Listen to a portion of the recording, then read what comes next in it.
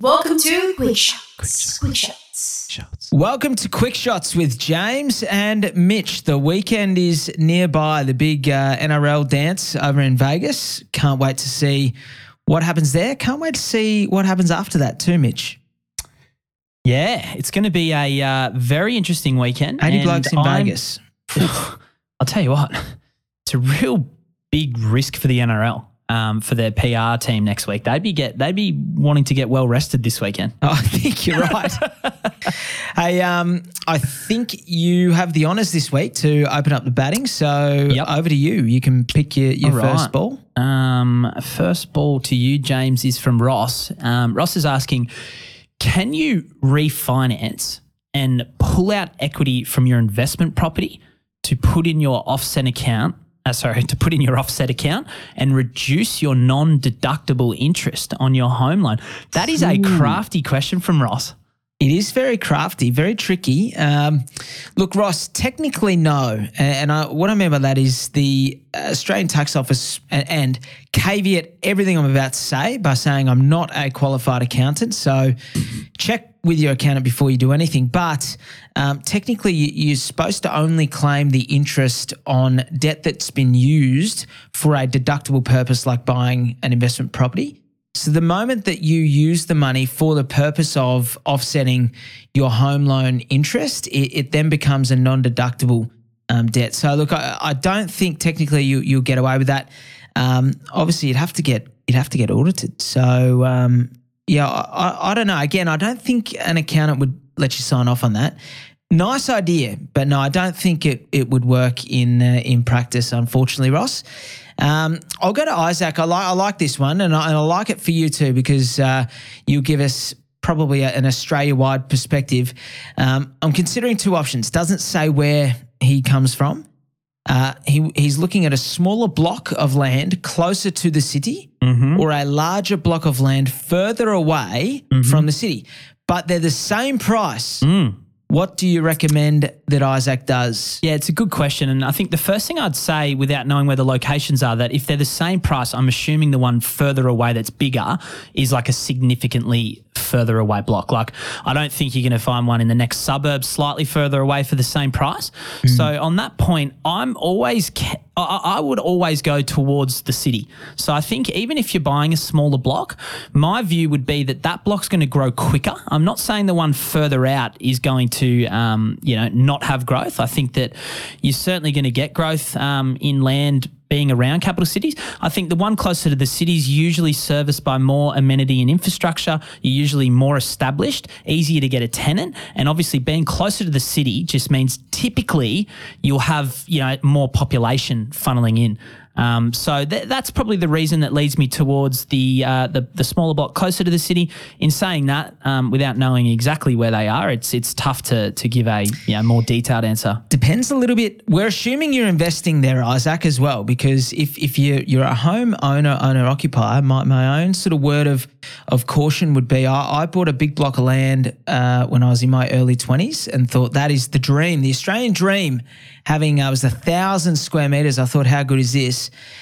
6 months of maintaining 1,000 square meters, I very quickly sort of upgraded in my mind to a smaller block. So if you're living in it, just bear in mind that the maintenance on the bigger block is going to be worth it. If you're an investor, though, I tend to agree, Mitch, it's probably a no-brainer. The land's the part that's going to make you the most money.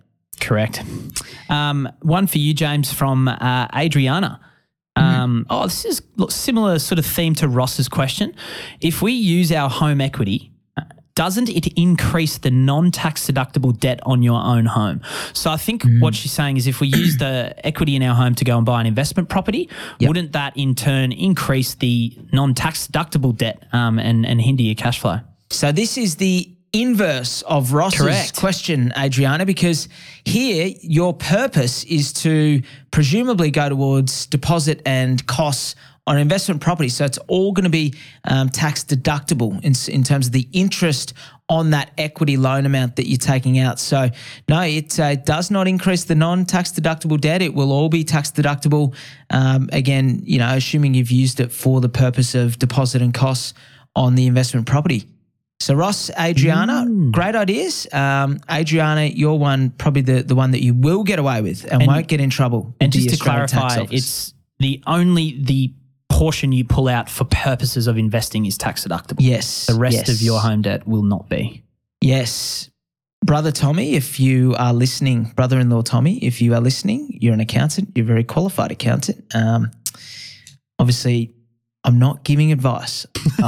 If I got any of that slightly wrong, or if you had slight kittens with Ross's little question there, no, we're not encouraging you to do what Ross has done, and always do seek out the good advice of an accountant who knows what they're doing, because this stuff is not something you want to do without getting that signed off, because you can get some big penalties as well as having to pay back the tax. So for anyone who's considering playing around with things, just make sure that you do run it by your accountant. And my accounting advice, although I like it to be helpful, it is negligent insofar as relying on it for the purposes of not getting in trouble with the ATO. Very well. Very good caveat there, James. Hey, quick question without notice. Obviously, you mentioned the NRL.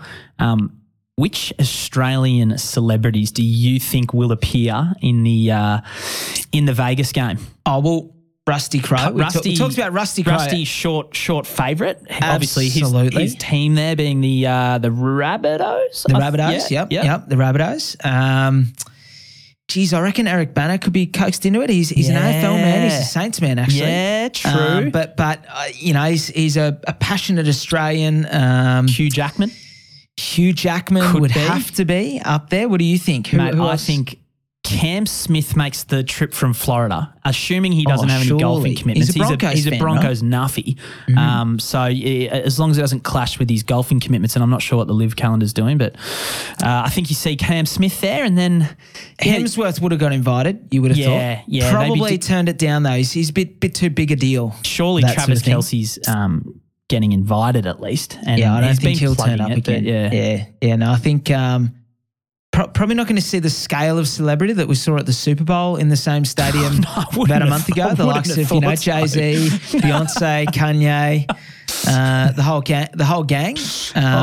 You'd be lucky. And probably not the same halftime entertainment. I was about to say you'd be lucky to get a halftime concert from Casey Chambers, mate.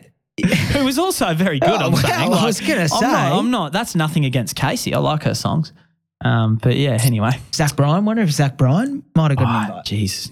He could sing the national anthem for us even though he's not Australian. Wouldn't he? Yeah. All right. Have a great weekend, guys. Enjoy this. If you're listening to this in September, and it was quite a while ago that this game was actually played out, just obviously fast forward through the end and the start there. Thanks for listening to another episode of The Double Shot with your favourite cousins, Alex and James Fitzgerald. If you've got a burning question or something we absolutely need to talk about on the pod, please write to us. Both of our emails are in the show notes. For little real estate tidbits and a little bit of banter, a lot of banter, you can follow us on the gram. Our handle is thedoubleshot.podcast. That, my friends, is thedoubleshot.podcast. Until next time, think of us when you sit back and sip your next double shot.